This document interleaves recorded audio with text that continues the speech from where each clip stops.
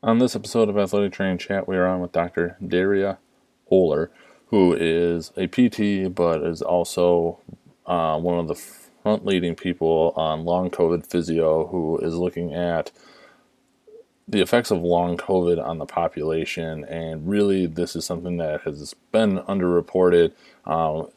Really doesn't seem to impact one specific population group more than another, but it's kind of this hidden effect of COVID that can mimic a lot of different things, and is going to be really interesting to try and distinguish, is it potentially related to COVID? Is it something else? And that's a lot of what we talk about in this episode. There was some initial return to play guidelines put out there, and exercise, especially as it relates to athletes.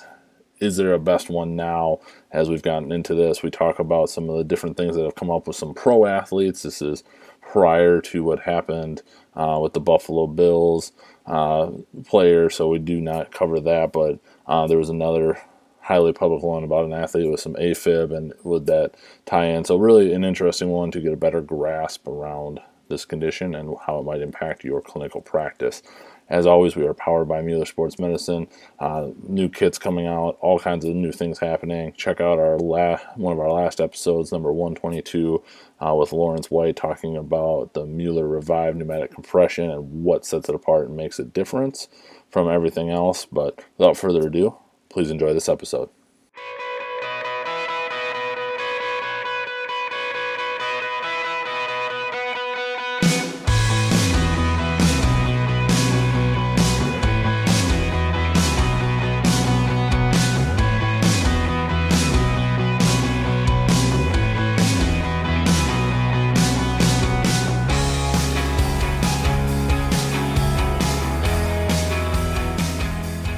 Welcome to this episode of Athletic Training Chat. We are on with Daria Oler, Dr. Daria Oler, who is a PT and an AT.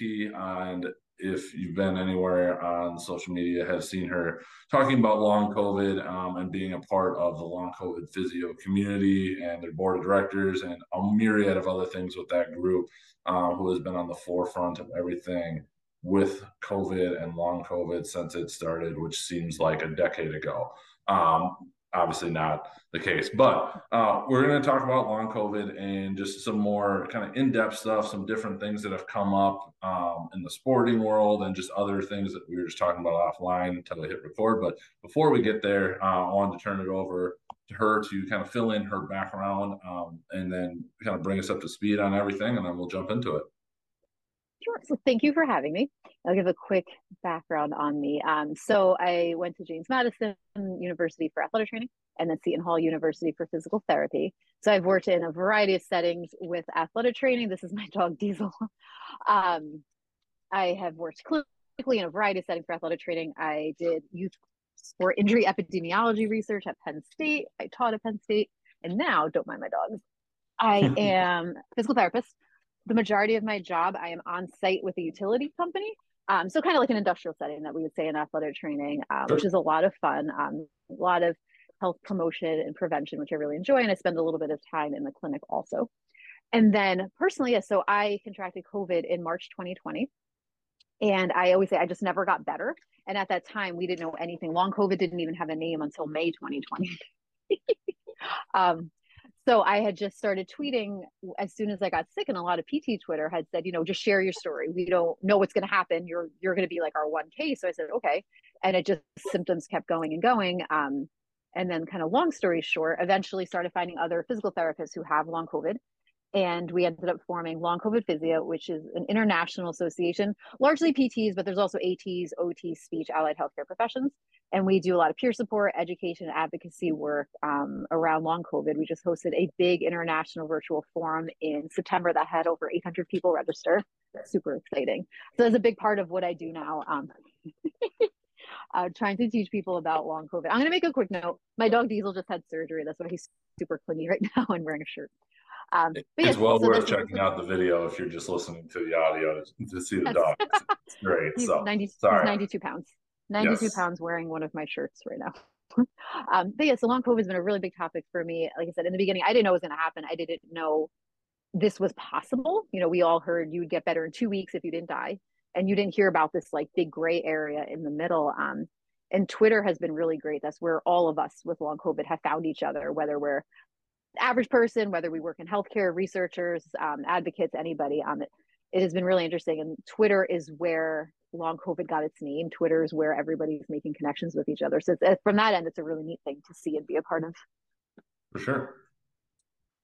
Kind of just to set a baseline, just if you can define what long COVID is, if there is kind of a generally accepted description, and then just kind of based off of something you said, nobody knew what was going to happen, the 2 weeks, like you said, is there anything that it's comparable to that people could like reference back to, the flu is in every annual thing is ongoing, obviously, all the different stuff, especially that's going on now with the triple demic and everything.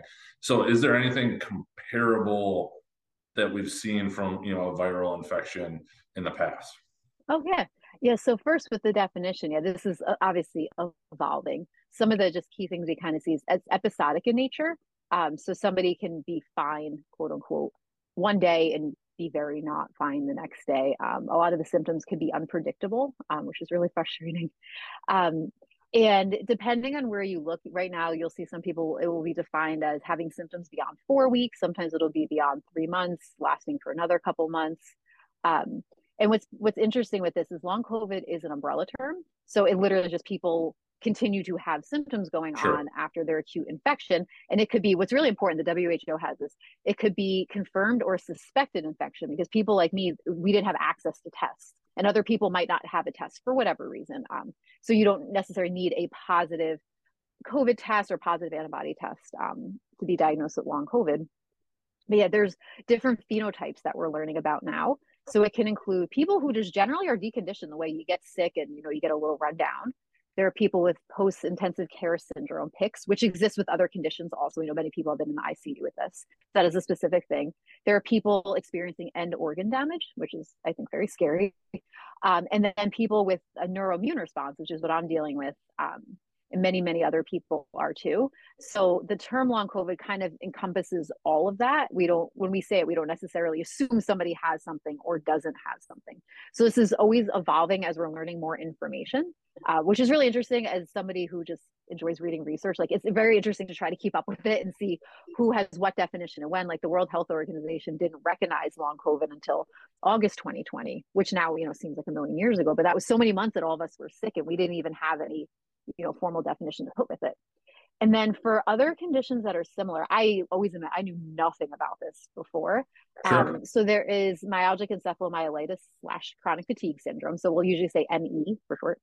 And that is, we'll see that's a post-viral illness. So people have had this from the flu, from mono, from benign, like things that most of us, typically recover from, and again, don't get better. And like one of the hallmark things, and we see this with long COVID, with the neuroimmune response, is you will have this crippling fatigue. Like, we always say, fatigue's not strong enough of a word. It does not even come close to touching what this is. And people who they call it post-exertional malaise, PEM. And with long COVID, we've started saying post-exertional symptom exacerbation, PESE. But basically, that when you exert yourself, physical, cognitive, emotional, social symptoms worsen. That is one of the hallmarks with chronic fatigue, with ME, that we're now seeing with long COVID. And you also see with them that rest is not, it doesn't help. Like, you could sleep and you're still going to be completely exhausted the next day. So those are some of the hallmarks with this. So we've seen this before. It just, we didn't know, like, most people didn't know about it. And for many of us, like, I never learned this in school. To my knowledge, I didn't have a patient with it. Nobody disclosed that to me.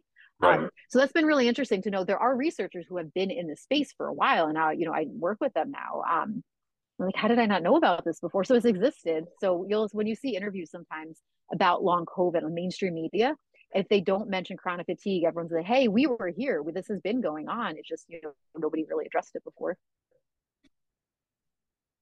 Are there any thoughts or theories that have come up on like why COVID specifically is potentially doing this? Is it the uniqueness of, this, how it, infiltrates the body, or where it latches on, or anything like that has come up? Obviously, in the grand scheme of things, it is super young compared to what we know from annual flu and But any general like working theories that have kind of come up that anybody has proposed? Yeah. So one part of this, remember when the pandemic started, we looked at this as respiratory. And now we see it's a vascular condition. COVID really affects the vascular system, and we know our vascular system is everywhere. That's why you'll Yep. see it's so multi-systemic. It can literally affect all body systems. So that is unique, say, compared to mono, which we know is not vascular, or the flu, which is typically, is not vascular. So when we're seeing some of the symptoms people have, some of them do match like what we see with chronic fatigue or ME. And some of them, it seems to be like very specific damage due to COVID virus. So it's really, so that's one thought on it, is because it is very specifically vascular. That's why. Um, and then what we're seeing, so just some of like the thoughts on why is this happening? We see this is all obviously being researched right now. There are more Yeah, molecular studies on absolutely. this. Yeah. But the one theory is on viral persistence, and this has possibly happened with people with other viruses that led to ME, but that they're finding the virus in people's bodies, in different body tissues, even when you're testing negative. I found this postmortem on people. That's really interesting, because the thought is that your body's trying to fight it off. Like there's something still going on inside, but you can't fully get rid of it. And Yep. relating to that, we're seeing microclots. This is a really interesting thing being studied right now. One of the really big long COVID advocates, researchers, clinicians, David Petrino at Mount Sinai, New York City, has been looking at this, and a special way you have to look at this, but they're finding little microclots in people's blood, and that's going to impair circulation, because there's thoughts that we become hypoxic, or that you have you're not getting enough blood flow to your brain, which is really scary. There's thoughts that there's an autoimmune response, which can also be why like something like ME happens. So there's, or even like a reactivation of old viruses, like Epstein-Barr is one that's being looked at heavily, because like 90% of the population gets Epstein-Barr at some point. So the thought is that, or other viruses that you previously had, are getting reactivated and also leading to this. So it seems like a combination of things we see with other that can happen with other viruses, and then just that the big vascular component with COVID.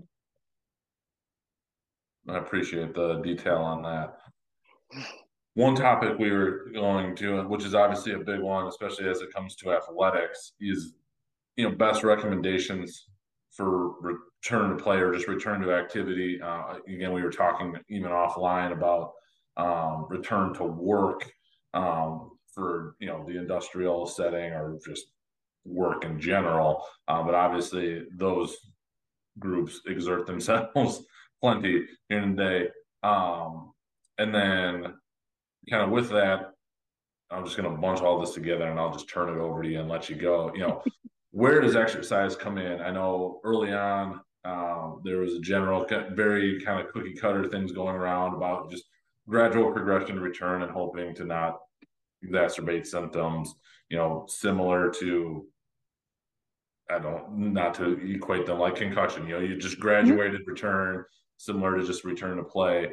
Obviously, if things don't go well there, you should be stepping back, taking a look at things. But if exercise is not indicated, what other aspects of recovery should be taken into consideration, especially in that athletic or working population, where that's the ultimate goal, is to get back to activity as normal, in quotes.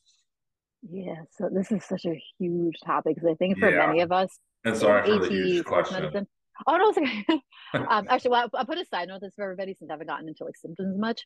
Cognitive impairments are one, but like I'm following along, because sometimes I will always be very open if like my brain is not following, but I got it all.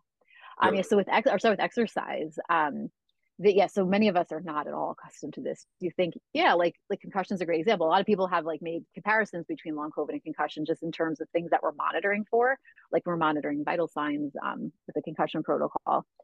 But it is so complex. Like I mentioned, how it's multi-systemic. This is not like a nice, straightforward, simple orthopedic injury. Follow your standard progression, and you're going to get from here to here at some point. Yep. There is so much that has to go on. And exercise, unfortunately, for many of us with this neuroimmune response, is dangerous. And I think that is just wild for people who work in rehab to have to wrap their brains around.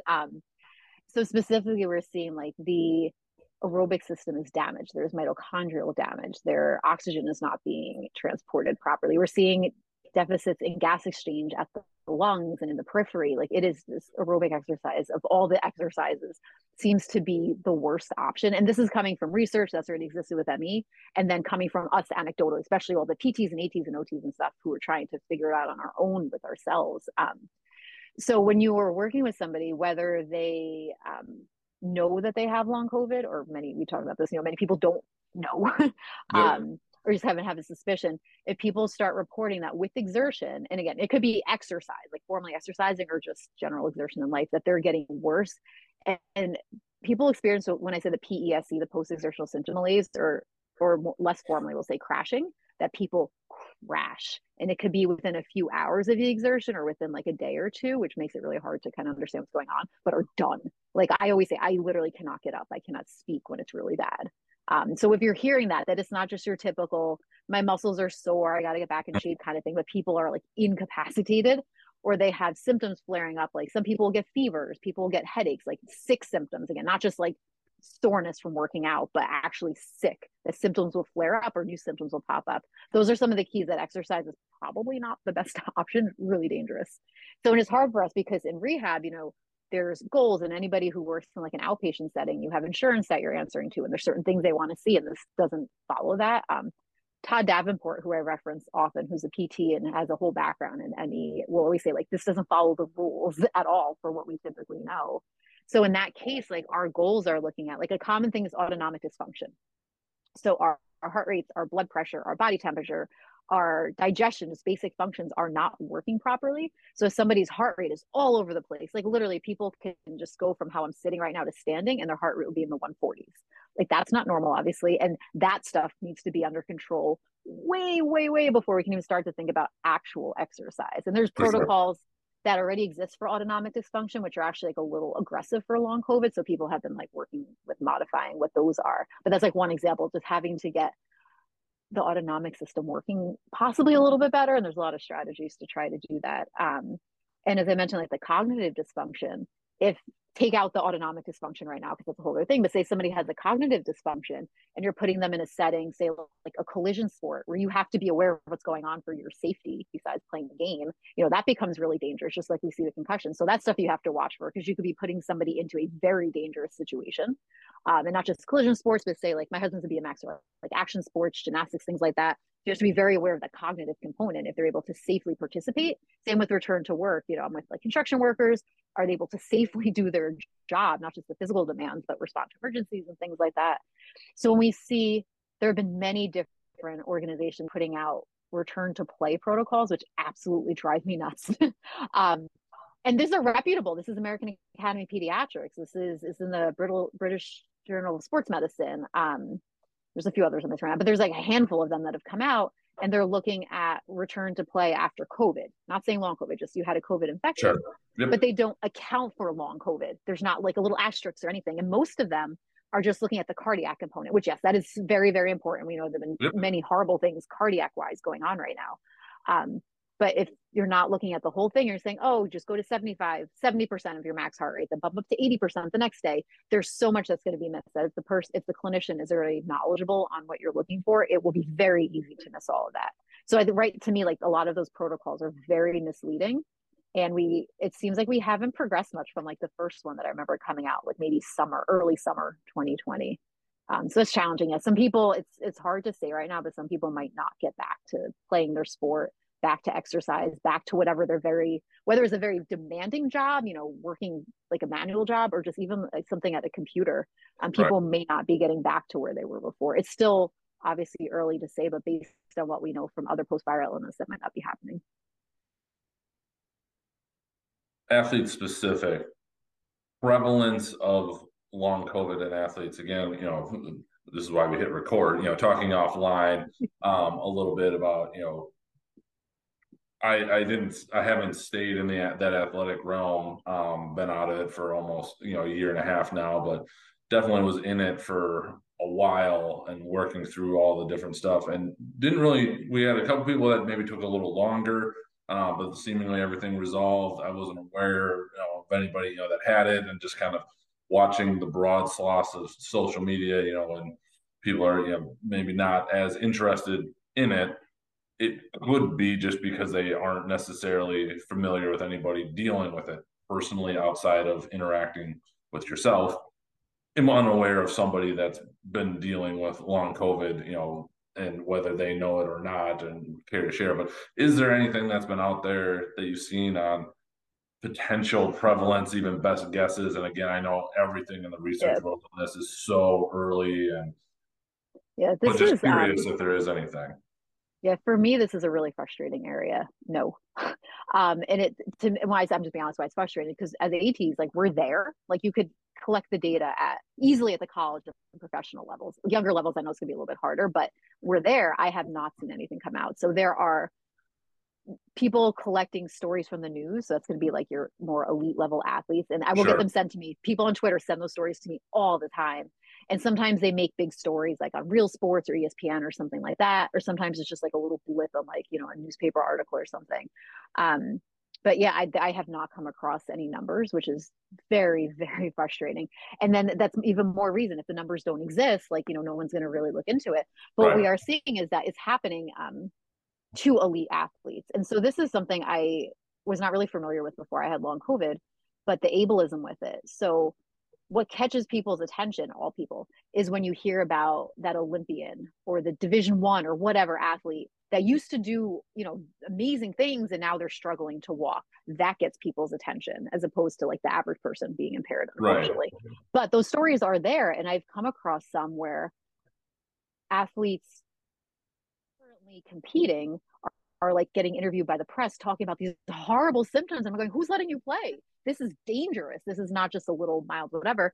And what we know with athletes is they'll push. I mean, I'm one of them, will push through things. And so you can technically still participate in high level athletics with these symptoms. You shouldn't, you definitely shouldn't. But I'm one of them. I ran 10 and a half miles dealing with like insane symptoms. So that's what's tricky too, is that if you're only looking at can they play, like literally, are they able to go out in the field or whatever it is and do it? That's going to miss also long COVID because they can, but you have to look at what's happening afterwards. What is their function like? Are they actually able to get up? Are their symptoms getting worse? So I think this is all leading to why it's not getting picked up at all. And going back even to the ableism, like we're not necessarily used to having many high level athletes all of a sudden becoming disabled. Obviously, there's always disabled athletes, but at this, where there's many of them who all of a sudden struggling. So it is really frustrating. I keep looking. I'm looking for the big sports medicine, entities to put out a study, but not seeing it yet, unfortunately. So anecdotal, and then I'll add too with sports. Anecdotally, just this is all through social media, but many of us experiencing this, we seem more like the endurance kind of athletes, the runners, the Sure. cyclists, swimmers. I would say I'm in a Facebook group for endurance athletes with long COVID. And, early on we were hearing about all of the people who were older with their comorbidities being high risk. And we're like, we were technically low risk. We were super, super fit with our low heart rates and blood pressures. So I don't know that anybody's looked at that to see, is there something going on with that being in that high level endurance athlete group is increasing risk for long COVID. You don't know. Kind of on that line, balancing potential pre-existing conditions, COVID infections, and how it's potentially related or not, and how to best navigate that, in the context for that, we ran within our sports medicine group a study in the fall where part of, just trying to do our best due diligence at the time and per the resources that we had accessible to us, because it's a Division 3 school, we're at the mercy of access and insurance compared to Division 1 where you can potentially cardiac MRI everybody, so on and so forth. But we looked at EKGs as part of the return, maybe finding a few small abnormalities that we would refer to the cardiologist, really focusing on that area because that was one of the big concerns, as you referenced as well. The heart, kind of a big deal. But there were no other symptoms in some of these, so were we just finding something because we were looking, in Right, essence? right. Because Yeah. if you do that, and then we were planning to record this closer to when the thing came up with JJ Watt, and all of a sudden he was in AFib. Obviously, we don't know his full medical history. He had previous COVID infection. Was that the reason? We can probably draw lines through a bunch of different things. Um, but yeah, just how do you potentially balance that? Do you have to assume it's potentially COVID related? Can you get too far down that path and potentially overlook a bunch of other things? I know that's a big question, but just from you being so tied into all these other people, Yeah. what have you seen? Oh, oh, it's challenging. So on one end, you have to rule other things out. Like this, like long COVID shouldn't be just like, it's probably long COVID. Like you have to rule other things out. There's so many stories of people who ended up with horrible things that they assumed was long COVID and actually was like cancer or something. So that's really important. I have to add that first. Super, super important. But yeah, so something interesting with this is we're seeing, and this is kind of anecdotal, but also we've already seen with ME. And every time I say anecdotal, I have to clarify, like this is through like many, many, many, many, many people on social media, particularly those who work within healthcare. So not just like Sure. random. There's some validity behind this. But we're seeing like, say, people who are neurodiverse, maybe already had ADHD, or people who have Ehlers-Danlos, people who are hypermobile, seem to be getting long COVID more. Again, I don't have like set numbers, but we're seeing those trends. Okay. Or I was not a pre-existing condition, but I was interviewed for a Queer magazine a few months ago because at that in the summer, data had just come out from the CDC that the bi and trans communities have long COVID more frequently than straight, gay, and lesbian communities. And it's like like the numbers are big enough that that's a noticeable difference. And there's things like that that you have to start kind of putting pieces together. That we don't have set profiles yet, but it's just kind of like little things that you're looking at. You're like, well, I've heard this from a few other people already, and it seems to be more common. But we don't have like set things yet. But yeah, it's tricky because you can go down a rabbit hole. We don't know if you do so many diagnostics, you're going to find something that may not be anything. But what's hard with long COVID, unfortunately, a lot of the standard tests come up negative, and that's where it's tricky because, and this is with other chronic illnesses too. It's like, oh, you're fine. It's like you're not fine. We just ruled out that it's not these things. And a lot of the testing right now that we're finding other stuff is still it's in research stages. It's experimental. It's not something commonly being done in hospitals. Things that are not available, like the microclotting that I talked about, like the equipment they have is not available commercially right now, or insurance won't cover some things. Like when I mentioned before, the problem with gas exchange in the lungs, you have to inhale a specific inert gas, and like that's not something everybody is going to have available. So that's really hard too. That you want to rule things out and see what else is going on, but we don't have all of the testing like readily available for everybody.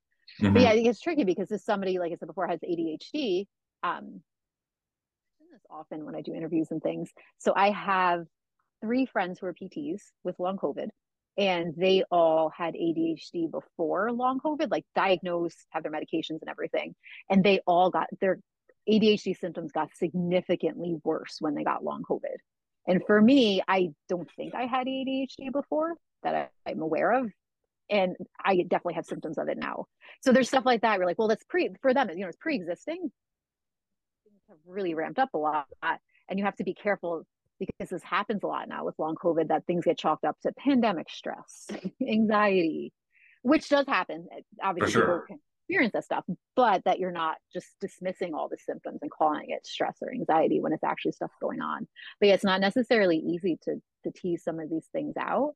Or people, there's theories too that maybe some of us had some like ADHD, some low level things with autonomic dysfunction too. I don't think I had that before, but some people reported that they did, and then it really flared up afterwards. So you have to be good with the medical history and see, maybe people might not even have an official diagnosis, but they'd be like, hey, yeah, I used to notice anytime I stood up, I would get a little lightheaded, my heart rate would go up. Like, and now you have long COVID. That's interesting. And it's odd too. It's different than what I mentioned before with people who would be severely acutely ill in the hospital, like those comorbidities, like Mm-hmm. diabetes, that stuff. It's different with the people with the neuroimmune response. We're seeing a different patient profile. Just kind of piggyback off that and the testing again. You mentioned it. Nothing commercially available. Is anything showing promise? I know with a lot of these chronic conditions that you've referenced, that are similar but obviously different, there may not be a true test. Is there anything that's showing any kind of promise to really narrow down about long COVID stuff, or to at least help maybe address some of the things that you've talked about? Yeah. The microclots is the big one that is going on right now. Like this is like keeps popping up on my social media. That's a really big one. And from what I'm aware of, not that I know all the details, but most everybody who has long COVID that they've tested has shown microclots. And then they see when they are able to help break them down, the symptoms resolve, but then also the microclots come back. So they haven't quite figured that whole thing out yet. That's one.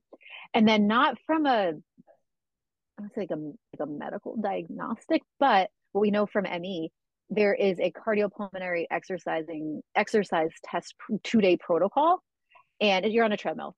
And for the average person, they typically do like roughly the same from day 1 to day 2. Maybe they have a little bit of muscle soreness or something, not a big deal. But you'll see for people who have ME and then probably with long COVID, they will be significantly worse on day 2. Again, having those 6 symptoms, the post-exertional symptom exacerbation or post-exertional malaise, will do markedly worse. And it doesn't fit with just being deconditioned at all. And we'll see like people with ME have a lowered ventilatory anaerobic threshold. Again, much lower than what you would expect if somebody was just deconditioned because they were sick for a couple weeks or a couple months. So those are things that are there, but what's challenging with CPET, the cardiopulmonary exercise testing, is it will crash people with long COVID or ME. So some people are willing to risk that to have, look at my data now, look at what happened. And other people say, I can't, I cannot risk getting worse for days, weeks, indefinitely.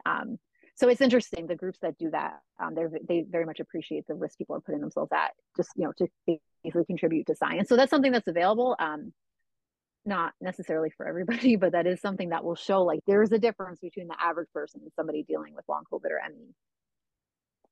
Got it. Oh, I'll add to actually with autonomic dysfunction too. This is just straightforward stuff, but you can watch someone's heart rate and get it lying down, sitting, standing, and see drastic changes, that way bigger spikes in heart rates than what you would expect to see, changes in blood pressure that are much larger up or down than you would expect to see. Again, not specific to long COVID, but that does tie in with autonomic dysfunction. Yep, absolutely. On kind of the last question we had with it, and you referenced it a little bit, was the ableism with long COVID and how it's impacting a patient's, I put in their recovery, and you kind of referenced, maybe not so much the recovery as it is a journey, but if you want to just kind of expand on that, as you touched on it earlier. Yeah, the ableism, this is, for me personally, is wild to experience as somebody who was previously very able and could do anything. So with the ableism, we are seeing there are many news articles and even like some published editorials in journals and stuff coming out where we are told it's in our head. We have kinesiophobia. And I can tell you, we want to move. We are not happy having to stay still. And because we are now chronically ill and or disabled, we're not believed anymore. We're all of a sudden, even as healthcare workers. So I was interviewed for an article in the Atlantic magazine last year by Ed Yong, who is this amazing Pulitzer Prize winning journalist, got his Pulitzer for his coverage of the pandemic. And it was all about us as healthcare workers with long COVID not being believed by our own colleagues. And it's like, how do you not believe me? I know what I'm talking about. This is my experience and I have the science. But all of a sudden, when you become chronically ill or disabled, you're no longer like, quote unquote, a reliable narrator. You're no longer able to tell your story.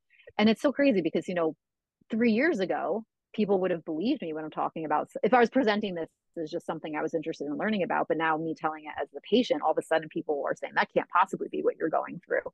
And then even when I was talking before with the athletes, we see people who are not being listened to or taken seriously because they previously, for whatever reason, were not high level athletes, physically fit, something like that. But when they report to their provider that they no longer can stand to brush their teeth for a few minutes, they struggle to try to prepare a meal, they can't take care of their kids or their families or whatever, and that's just like it's brushed aside because it's not a big giant task, but it actually is really important. That's so frustrating. So I always struggle with when I talk about what I used to be able to physically do as a runner, as a dancer, as just an overall very fit person versus now, because I'm saying, listen to me, I used to do this and now I can't. But I'm like, well, what about the average person who just wasn't very physically fit? That stuff still matters too. So it's really hard. I'm still learning how to deal with that. And there's obviously a whole body of literature on ableism and a lot of great advocates that I am learning from now, and people who have other chronic illnesses and disabilities who have been reaching out to the long COVID community to teach us as patients how to advocate for ourselves, and then reaching out to us as clinicians and researchers saying, here's how to be inclusive. All of this too. So I mentioned with long COVID physio, we had our big virtual forum in September, and we were very, very specific to include patients in our sessions. So we had literally world renowned researchers and clinicians and everybody on the topic, but we also included patient voices because in healthcare, for some reason, we don't include patient voices at our conferences. We just listen to each other talk about it, which is, now that I go through this, is crazy. And and why wouldn't we include patients? Because they don't know enough of the science. They don't, they can't necessarily cite journal articles, which with long COVID and ME is not true. I will say the patients tend to be better versed in the research than the clinicians are. But yeah, we dismiss people going through the conditions, which doesn't make any sense, because I'll say, like, as a PT in a clinic, with insurance, insurance is saying we want to see their 6-minute walk test get better. We want to see their 1-minute sit to stand get better, like whatever stuff. On the patient end, they're saying, one, I don't care. Like, it literally doesn't matter to me if I could walk 6 minutes, farther or whatever. Two, this is making me worse doing this exercise. And like, these are the priorities that I have. But we don't listen to the patients. We say, nope, the research says we're supposed to do a 6-minute walk test. So that's what we're going to do. So it's interesting. I think hopefully, because this has been such a patient-led movement, us as patients, we're talking about long COVID long before any of the healthcare people were listening to us. Hopefully, we're now showing people how to include patient voices instead of discriminating against them. It's fair enough, and a good point about getting the patients involved.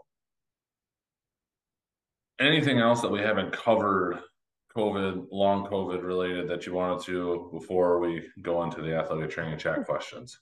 Yeah, actually, because I have this open on my phone, so I didn't forget to mention it.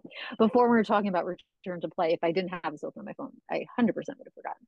But when we're talking about return to play and all. So on the work side of things, because return to work is huge, and it's not to diminish returning to sport, because for some people that is their job.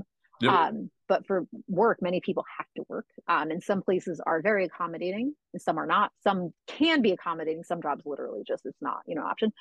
But with long COVID physio, so some of us, not me, but some of us put out a really great paper on December 3rd that is return to work for people living with long COVID, which is fantastic.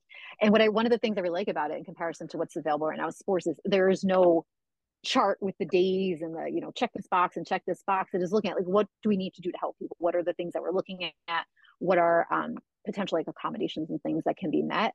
So it's a great example of this is not one size fits all. I mean, nothing should be that way, but it's not one size fits all. And it's not just a nice linear progression, because there are some of us on our executive board with long COVID physio who already have a background in episodic disability. I did not, but some people clinically or research wise do. So they're pulling from that and what we already know, and how can we best help people and also help them to advocate to their employers about what they're dealing with, and understand that, it's going to be a roller coaster of stuff, and, how do we make this work best? So that's a really great resource on our website, longcovid.physio. We have so much information that's available, all free too, which is wonderful. I plug our website a lot because there's so much great information. Besides the science, which there's a lot of it, you can see all our work. Like, this link will go up there.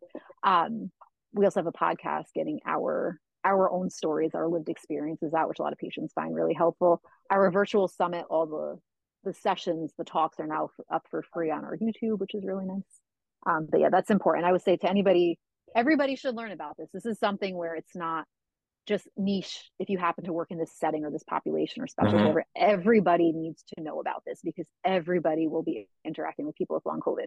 Right now, some of the data is showing approximately 2 to 4 million people are out of work because of long COVID disability, just in the US alone. In the US, it's roughly 20% of people who have COVID go on to long COVID. So that's over 20 million Americans. As of June, I will say that's over 20 million Americans. I'm sure it's much higher now. So this is something everybody needs to be familiar with, even if you're not, quote unquote, treating somebody with long COVID. Like, you at least need to be able to recognize it. I always talk about my spidey sense when people start just talking to me about whatever and they'll mention something, and I'm like, oh no. So I know what other, questions, where to go from there. But our long COVID physio website has so much great information, and it's like super accessible too, because we are now all learning about living with disability. So it is a very accessible website, lots of languages that are available. That is a great resource. But I think everybody needs to know about this, because unfortunately, we are all going to know people with long COVID if we don't have it ourselves. Not everybody discloses it, because this is a very heated, polarized topic, unfortunately, which is also affecting our access to care. For sure. But I would say everybody needs to learn about this. Anything else before we jump into those questions? Just listen to patients. The biggest thing that we've learned that long COVID is emphasizing is listen to patients. If something, especially long COVID related, sounds weird or like that doesn't make sense, there's no way. Like, how could exercise be making someone worse? Just believe people. Absolutely believe them, because there are over 200 documented symptoms in the literature. It affects all body systems. If something sounds just not plausible, believe it. Don't assume somebody is faking, malingering, whatever all those horrible words are, because it's real and it's not easy for people to talk about. It's not easy for people to describe what's going on. Like, I didn't have the language to describe this when I was first experiencing it, which is really difficult. And especially if you're working with kids. There's long COVID kids, which is up on social media. They are fantastic. They're out of the UK. Because kids are obviously going to come with their own, unique special things, and it's even harder for them to, convey what's going on. A quick example on that. This was during our long COVID physio virtual forum. We had a session on pediatrics, and they were saying that when we need to rest and pace, those are the biggest things with long COVID, is like resting and pacing. But for kids, if they're young, they can't rest and pace and stay home because they have to be with the adults. They're not old enough to be home alone. So what do? Oh, that's terrible. I didn't even think about that. As an adult, I could stay home. A child wouldn't. So there's when kids in school, there's so many other, considerations that we have to think about. But yeah, and resting and pacing, biggest, I didn't mention that before, biggest thing is working on that more so than trying to push people into physical activity. Good advice. All right. First question. So you referenced, AT working mainly, PT focused, but where do you see athletic training going in the next 5 to 10 years? And if you could set the example. I am hoping that we, tying this in with long COVID, are really advancing with being like the first line of contact for people, because I know that's already obviously happening in school settings and some team settings, but that we are recognized and able to be more readily available to people. So as we're moving into the, like, I don't like the phrase, but like non-traditional settings, Sure. that we're there, because long COVID is a perfect example. You're going to be the first person somebody's talking to. They might be coming up to you for something totally unrelated, or they think it's unrelated. So that's why I would like to see that go, that we're, becoming even better, more proficient with it, identifying all our, like, general medical conditions, and being that first line of contact, and helping to keep people out of the medical system if they don't need to be, if we can prevent things, if we could triage things, if we could get to them sooner than later, because we know our healthcare system is a little messy right now. So hopefully help to manage things before they need to escalate. Yep, and that messy system doesn't seem to be getting any less messy. Oh, it's getting worse. What advice would you go back and give yourself as a younger athletic trainer, or if you want to, a younger clinician? We'll just leave it kind of open in that, and then if you could kind of set the timing of when that would be. Oh, from right in the beginning, like as an undergrad, is to think more and learn more broadly. And this, I'm assuming, has changed a little bit, because I was an undergrad like 2002 to 6. But to not pigeonhole, like, say, traditional AT, like, I want to work with this sport and everything's going to be this sport at this level. Branch out, like having a broader foundation earlier on is so beneficial. And then go into your specialty, whatever, wherever you specifically want to go into later is fine, but start more broadly. Like I would say, as a PT, I'm very frustrated that at the time when I just graduated, no one encouraged me to work in a hospital. And now that I have so many friends who that was their first job, and there's so much they know medically, there's so many things they're amazing at that you're not going to see in like an outpatient setting or a school setting or what have you. And relating that to AT, I just see that as like, there's certain settings in sports that are like, idolized by people, but broad. Don't dismiss any certain settings. Don't dismiss certain ages of people, genders, what have you. Get a lot of different, diverse experience first, starting when you're a student. Absolutely. I agree with that. I say that with anybody that now comes through our kind of physician extender, to see that, and you can pick up so much that is going to make you a better clinician just by seeing x-rays. Not that you're ever going to necessarily read them or, read MRIs, but like just understanding what you're looking for, how it impacts, and how the physician or surgeon is looking at it can just, it's been even eye-opening for me. I would love to almost go back into the traditional setting, because I would look at injuries in just such a different way now, that I think would make me better at it. and how, as you referenced, just make better triage decisions and what needs to go where and when and how we could handle that. So I agree completely. Oh yeah, I want to say quick. When I was for PT school, we had 4 like internships, and 2 of mine were inpatient. One was subacute, so sort of like a rehab nursing facility, and then one was acute rehab for people with traumatic brain injuries and severe acquired brain injuries. And while I don't work with those patient populations now at all, I learned so much, and there's so many things that I pull from it. And the randomest thing will pop into my head from 2007, Right. and just because of those unique experiences, even though I knew I wasn't going to go into those settings, there's so much that I gained from them. Absolutely. What has been the most influential resource that you found in your career? I'm going to be very biased and say long COVID physio, which I know because it's me, but well, many of us. But why I say that is not only literally the information, like our content, but that we have assembled internationally from I don't even know how many countries at this point. And we, again, largely PTs, but many other professions too, and just learning how to work together, learning the differences because the way like PT is in the UK is very, in Canada even, is very different than the way it is here, and Yep. explaining to them like ATs, because ATs are only in a few countries. Um, it's been amazing to see the work that can happen when people just work together. It blows my mind to see all the things that we are involved in. Like some of us, not me, like work with the World Health Organization. It is just amazing. And our chair, Darren Brown, who's a UK physio, they're called physios, a physio in the UK, is just phenomenal. And I was saying, how do you do this? How do you know to do this? How did you even know these were the steps we needed to take? And it's because we're all coming from such different backgrounds, Hmm. whether not just countries, but the specialties we work in, the settings we work in. Are people clinical? Are they academic? Is it a mix? Like there's just so much that has gone on. It's been amazing. I've learned so much from everybody that I have not gotten anywhere else in all of the 16 years that I've been working. For So yeah, so sure. not just content wise, but just we have this incredible international association. We have an executive board, and our executive board, we have multiple people filling each role, knowing that we all have disabilities and one person can't and shouldn't do it all. So even that, learning how to accommodate people for wherever we are at any given time, it's been absolutely incredible. As a clinician in your role, how do you take care of yourself? Oh, I'm laughing because it is ridiculous. This is where I always feel very hypocritical because part of my job, when I mentioned health promotion and wellness, like an industrial setting, we talk about it's not just standard, I guess, injury prevention like we typically see, but we're getting a lot into nutrition and rest and sleep health and how to manage different stressors and all these things. And I'm like, for me, particularly with long COVID, it's so difficult because you're constantly picking this or this.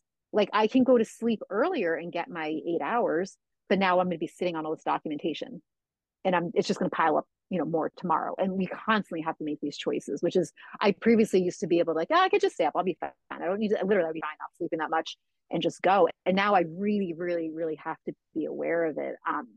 I will make it a point, this is going to sound silly to people who aren't going through this, but I'll make it a point to sit down whenever I can.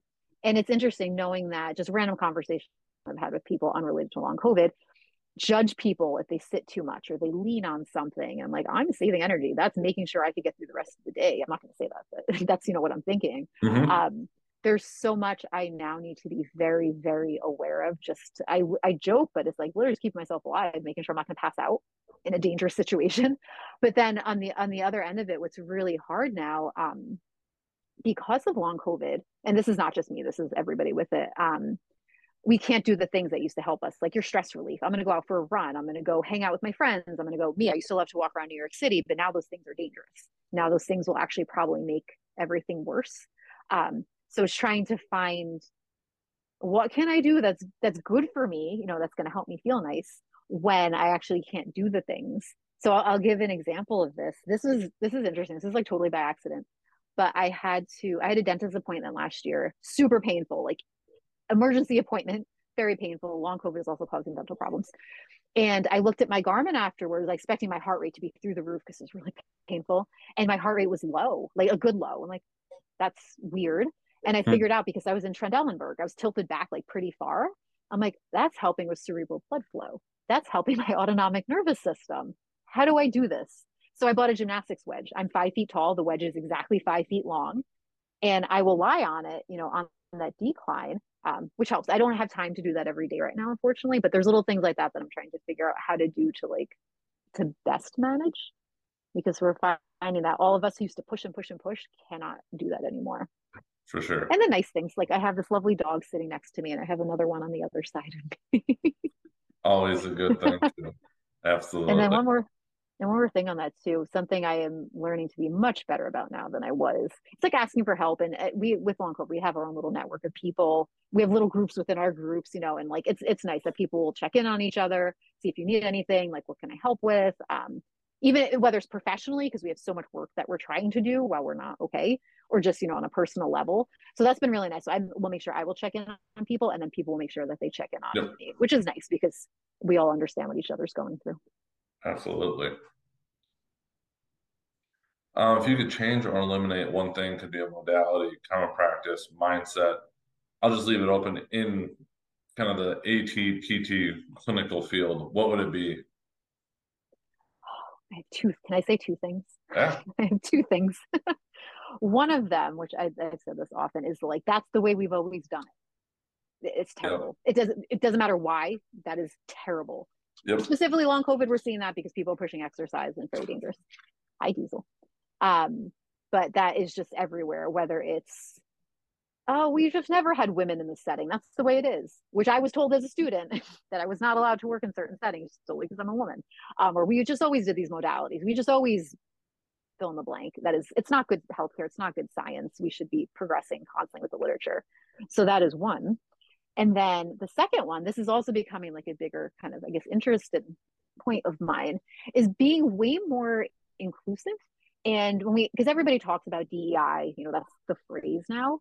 But I don't think we actually understand and appreciate what that means. It's not just about like race and ethnicity, but we talk about ableism. So considering people with disabilities, considering people of all different like orientations and things, and really making sure we're being inclusive and creating belonging. So not just that you're tolerating somebody who's different than you, but you want them there and they feel as though they belong, because we see that, that's not happening across the board in AT and PT. Like as an example, all the conferences that are unmasked, those are not accessible to me. Like NATA was in Philly, that's super close to me. Like I can't go. And then there was obviously many cases, so it's good I didn't go. But stuff like that, there's so much that we need to be better aware of, and it's just a matter of listening to the people who are telling you something's wrong, and whether they're being discriminated against purposefully or unintentionally because of who they are, that you're listening to them and actually taking that to heart, saying how can we fix this, not just saying, well, you need to contact your representative, you need to do this, you need to do that, but like, no, what can I as a person in a position of power, leadership, whatever, what have you, what can I do to kind of help them too? Last one, and again, I'll kind of just make this broad, is what does being a clinician mean to you? Oh, I like that. um, the My views on this, I feel like, have grown so much in the past few years, but it is being able to hopefully listen to people and meet them where they are. That I think many of us early on, we kind of learn it's a more like paternalistic view of healthcare, and I'm the expert and I'm going to tell you what to do. And Mm-hmm. that's not the way it should be for the most part. But you're actually really listening to what people are telling you, and you're able to help them, whether it's because you directly can help them because they have something going on that's within our scope of practice, or that you were able to listen to and validate them and know where to refer them to, and not even just a general referral, but specifically this is where you need to go, this is the person, this Yep. is the facility. That you're able to, if you can, reach out to advocate for them, if it's contact, talking to their family, talking to employers if you're allowed to, talking to their school and things like that, to be able to help them do what's most important to them. When we look at, say, within sports and return to play, that is important for people, but what else is going on in their life? What are all the other things that they also need to be able to do, and how can we help them do that? So it's been so interesting the past couple of years to see how that's sort of, I think, improved for me. And just, I will look at it as like, you're seeing me as a patient, what is it that you can't do right now that you would like to be able to do, and what can I do to help you? Absolutely. I think that's a really great and important point. Just to kind of wrap things up, if people wanted to connect with you, follow you, reach out, what would be the best way for them to do that? And then we'll obviously link all this up on the Yeah. episode page. Fabulous. Twitter, On Tap Physio, is the best option. I know things in Twitter are changing and I don't know where it's going to go. So in case Twitter's not an option, my email is just my name. It's daria.oller, O-L-L-E-R, at yahoo.com. Okay. Is also, I love Twitter. I absolutely love Twitter. We're trying to keep it going within our little long COVID community, but that's typically the best option to find me. That Twitter, if you get that one figured out, it's probably just as much of a mystery as some of these other things on what will ultimately happen, but we will see. Well, I just wanted to say thanks again for taking the time, shedding a little bit more insight on long COVID and some of the things that go around with it, and appreciate, again, taking the time. I know we've tried to schedule this a couple times, so your patience in getting that set up as well. We'll see where this goes and potentially have a follow-up at some point in the future, pending just kind of how everything seemingly shakes out in the world. Well, thank you so much for having me. Thank you for listening to this episode of Athletic Training Chat with Dr. Daria Oller and me, your host, Joel Lutke, who's still trying to figure out long COVID and how it balances between everything. But we really, truly appreciate you listening. If you want to find more information on long COVID Physio is a great place to start. And there are a lot of people that are willing to answer your questions on social media. If you'd be so willing, please give us a rating and review on iTunes or Spotify. Any reviews, people you want to talk to, things we could do to improve. We want to hear it. We just like getting to meet everybody within the profession and highlighting what they do. As always, we are powered by Mueller Sports Medicine. Please help support us and our partnership with them in the Throw a Lifeline program, which is getting basic emergency equipment to athletic trainers, now more important than ever, plus a lot of other things that we're looking to do now that Clinically Pressed, our overall parent company, has become a 501c3 nonprofit. Check that out at clinicallypressed.org. We got all kinds of different things that you can contribute to and donate to help us make a positive impact on athletic trainers and people's lives and fitness. We'll catch you next episode.